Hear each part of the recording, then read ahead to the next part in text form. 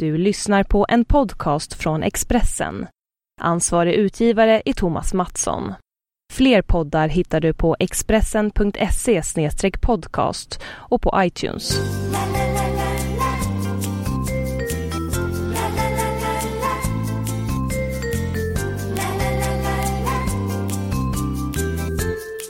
Då är det ju så att ni är varmt välkomna till Spelpodden.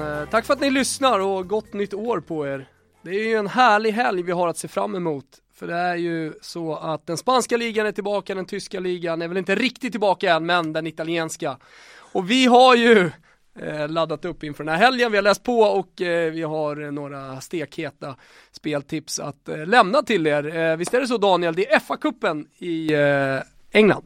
Ja, det stämmer. Efter den här täta perioden av matchen i England så är det dags för FA-cupen, och den är lite lurig faktiskt, för att för bara några år sedan hade ju FA-cupen extremt hög status i England, men det har ju successivt blivit så att den prioriteras ner lite grann. Den har fortfarande hög status, men kan det ju vara så att en hel del lag, framförallt då i Premier League som har haft tätt matchande, kommer att rotera en del i den här omgången, så att det är väldigt svårt att ge några tidiga speltips innan man får se vilka lag som tränarna ställer ut med. Men det enda jag vill nämna i alla fall är ju att Van Gaal och United borde ju vara väldigt intresserade av den här kuppen. Man är ju inte med i något Europaspel, och ligavinst kan man nog också glömma med tanke på att man är 9 poäng efter både Chelsea och Man City. Så att jag tror att Van Gaal är rätt peppad på att ta hem en FA-cup-titel, och när man då möter Yeovil Town som ligger sist i League 1, då borde det vara en riktigt bra chans för United. Det sägs även att Di Maria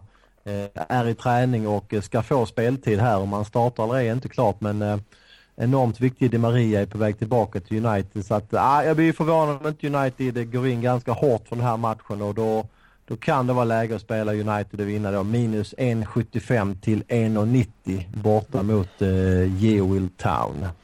Ja, det är rygg på det, Daniel. Det känns ju som att United vill vinna allt de bara kan vinna nu när de kanske inte riktigt har chansen på titeln. Det känns som att tåget har gått lite för dem. Det var ju även Van Gaal inne på förut.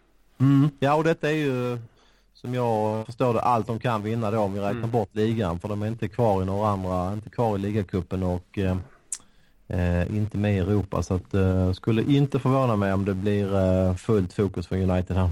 Jaha, fullt fokus. Finns det något annat lag som fokuserar på denna trevliga FA-cup? Nej, övriga lag är jättesvårlästa.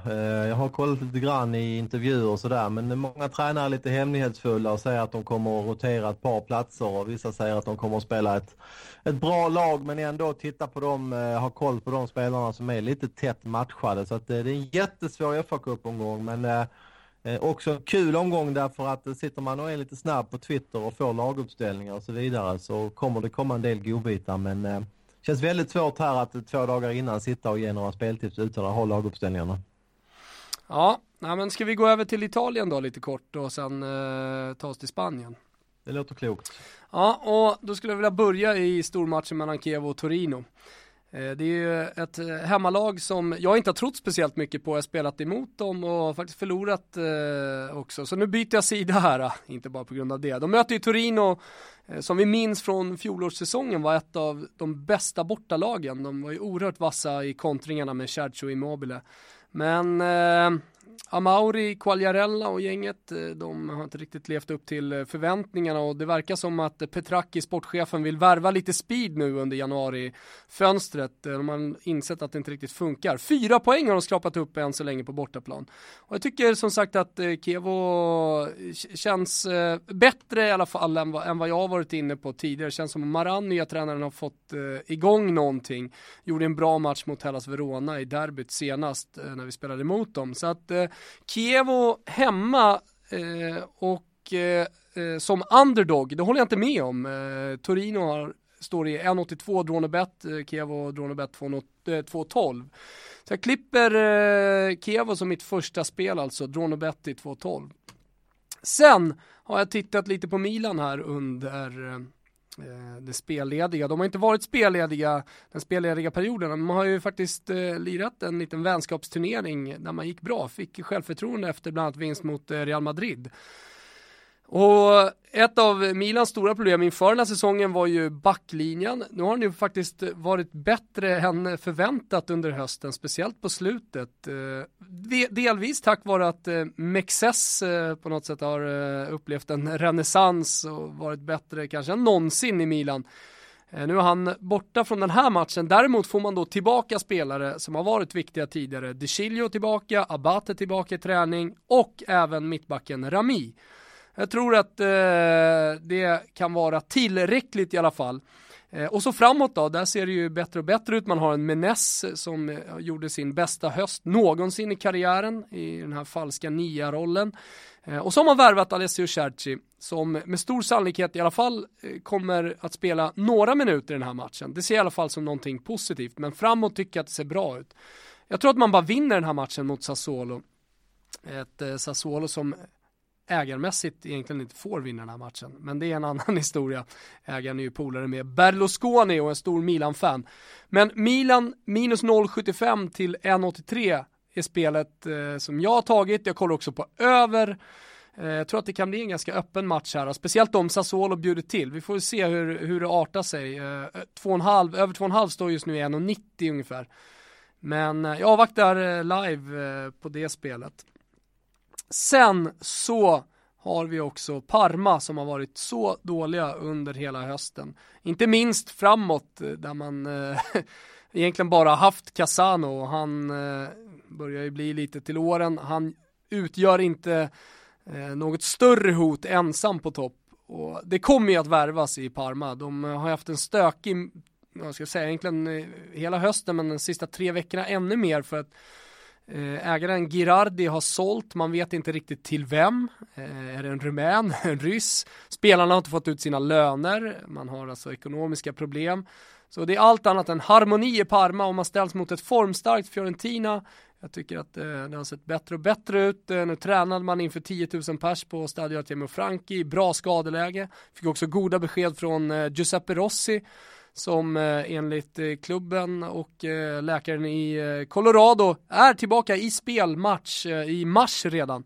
Lite tidigare än man hade förväntat sig. Vi får se hur det blir med den saken. Men generellt sett bra skadeläge. Fiorentina att vinna till 2-0 blir mitt tredje och sista speltips här inför Serie A-helgen. Och från Italien då tar vi oss till Spanien. Det gör vi. Vi tackar för Italien-rapporten och kikar mot Madrid. Där jag tycker det är en intressant match mellan Atletico Madrid och Levante. Nu ska man ju tänka på att de spanska lagen har ju varit lediga här i en drygt 2,5 veckor. Och en hel del spelare som åker hem till familjer, firar jul och nyår. Och det brukar sällan vara någon toppform så här direkt efter nyåret. Man har ofta bara tränat i några dagar. Så att, det är en speciell omgång att ta hänsyn till. Och när det gäller Atletico Madrid så är det en väldigt speciell vecka. Därför att de har alltså spanska kuppen på onsdag mot Real Madrid. Och de har nästa söndag ett bortamöte mot Barcelona. Så att det är ju självklart att matchen mot Levante inte är speciellt högt upp på priolistan. Det är en match man vill vinna. Men man kommer nog inte vara i toppform redan på lördag. Och som sagt, det talar mycket för att det kan bli en match där Atletico Madrid kanske vinner med 1 eller kanske 2-0. Och jag kommer då rekommendera ett speltips på under 3 mål. Alltså vinst om det blir 2 mål eller färre. Pengarna tillbaka om det blir 3 mål. Förlust om det blir 4 mål eller fler. Och det är som sagt baserat på att Atletico Madrid är knappast uppe i absolut toppform. Och de har en väldigt, väldigt intressant men också jobbig vecka där de möter 2 topplag. Så jag tror att man kommer att gå ut och ta en knapp men säker seger här mot ett defensivt spelande Levante som faktiskt bara släppt in 12 mål på bortaplan. Så att under 3 spelas till 1,75. Rygg. Nästa match är Sevilla mot Celta Vigo. Och där är det 2 saker som jag gillar, eller som gör att jag spelar Sevilla. Och den första är att Sevilla fick en veckas extra ledigt i och med att de skulle möta Real Madrid. Men Real Madrid var ju som vi kommer ihåg i klubblags-VM. Så Sevilla har ju verkligen haft gott om tid att både vila och återhämta sig lite grann och även träna upp sig. Så att de 3 veckorna de har haft hoppas och tror jag att de har gjort någonting bra av. Så att det borde vara ett bra Sevilla som kommer ut här direkt efter nyåret. Och dessutom, Celta Vigo har alltså avstängningar på Augusto, Nolito och Larivey. Där Nolito är ju den stora stjärnan och Larivey är också en duktig anfallare. Så att, det är klart försvagat offensivt i Celta Vigo. Och de 2 faktorerna gör att det spelar Sevilla minus 0,75 till 1,92. Spännande. Larivey, vet du vad han spelade för några år sedan? Jag gissar på Italien i och med att jag tar upp det. Han spelade i 5 år i Cagliari. Bland annat fick han väl en liten halv säsong där kanske med Albin Ekdal. Jo, men det måste han ha fått. Ja, han var även en sväng i Vallecano innan han hamnade i Celta Vigo. Just det. Sen har vi en väldigt kul match och ni vet, ni som brukar lyssna på podden, att jag tycker att Valencia har ett ganska intressant bygge på gång. Man har ju fått in lite nya pengar efter att ha varit ekonomiskt brandskattat där i flera år. Men det ser ljusare ut nu. Man har verkligen publiken och fansen i ryggen. Och man har alltså en riktigt intressant match här mot Real Madrid. Real Madrid som ju har gått fantastiskt bra under hösten. Efter en liten seg start. Gick ju även och vann klubblags-VM utan att få ta sig allt för mycket. Vann finalen 2-0 där mot San Lorenzo. Lag från Argentina. Om jag inte minns fel. Men det är klart, det är också levande varelser det här som vill vara lite lediga, att ha det lite lugnt. Och det syntes ju i träningsmatchen där mot Milan, Thomas. Som jag också såg att det var inte riktigt fokus där, utan man förlorade faktiskt med 4-2 mot Milan. Och jag tycker att den här matchen kommer lite i kläm för Real Madrid. För att de har ju också den här viktiga cupmatchen då mot Atletico Madrid på onsdag. Och min feeling är att Valencia är betydligt mer taggade och väl förberedda inför den här matchen.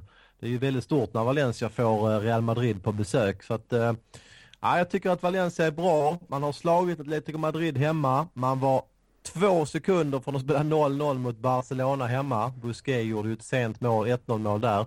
Och när man då kan spela Valencia plus 1,25 till 1,75. Det vill säga vinst även om de förlorar med uddamålet. Så tycker jag att vi måste hugga. Det priset känns riktigt intressant. Ett väldigt fokuserat hemmalag här mot ett Real Madrid som ju är fantastiskt bra såklart. Men jag har ingen riktig feeling att man är uppe i toppform ännu. Så att Valencia plus 1,25 känns riktigt intressant. Jag vet att du har lite intressanta tankar, kanske inte speltips, men om matchen mellan Real Sociedad och Barcelona. Ja, det stämmer. Sociedad har ju bara 3 segrar i år, men 2 utav dem är faktiskt mot de båda Madrid-lagen på hemmaplan. Så att det är ett lag som i sina bästa stunder kan störa och slå riktigt bra lag. Man har dock en tveksam eller en skada på Vela, anfallsstjärnan där, som är osäkert startande, så det måste man kolla upp. Och vis av erfarenhet så brukar den här första omgången vara lite problematisk för Barcelona. Man brukar inte vara uppe i någon toppform. Man har flera spelare som bor i Sydamerika. Hela anfallstrion där ju med Suarez, Neymar och Messi har varit hemma och ätit lite julgröt och kommer tillbaka lite runda och goa. Och de brukar inte ha någon toppform i början på året. Så att, det är ingen match jag kastar mig över utan att ha sett Barcelona-spelarnas form och inställning. Det finns mycket faktorer att ta hänsyn till där live. Avslag på Barca så här långt i alla fall. Får vi se vilken form de är i. De små julgrisarna i Barca. Men det var väl allt inför den här helgen, Daniel? Ja, det var det. Sen har vi ju en vilovecka efter detta. Det är bara spanska kuppen. Och sen är vi tillbaka veckan efter. Då är ju även Premier League igång. Och på tal om Tyskland som du nämnde tidigare, så är de faktiskt lediga till den 30 januari. Vilken fördel för Bayern München när det har alltså 6-7 veckor här och hämta andan, och extremt viktigt för de lagen, framförallt Bayern som du säger, som ju har haft mycket VM-spelare också. Så att det är lite skillnad mot England, och de har spelat flera matcher nu här senaste veckan. Sen har vi den 11 januari har vi Rom-derbyt, Roma-Lazio, men det ska vi prata om nästa spelpodd, Daniel. Vi är tillbaka om en vecka. Det är vi. Tack för idag. Tack för idag, vi hörs.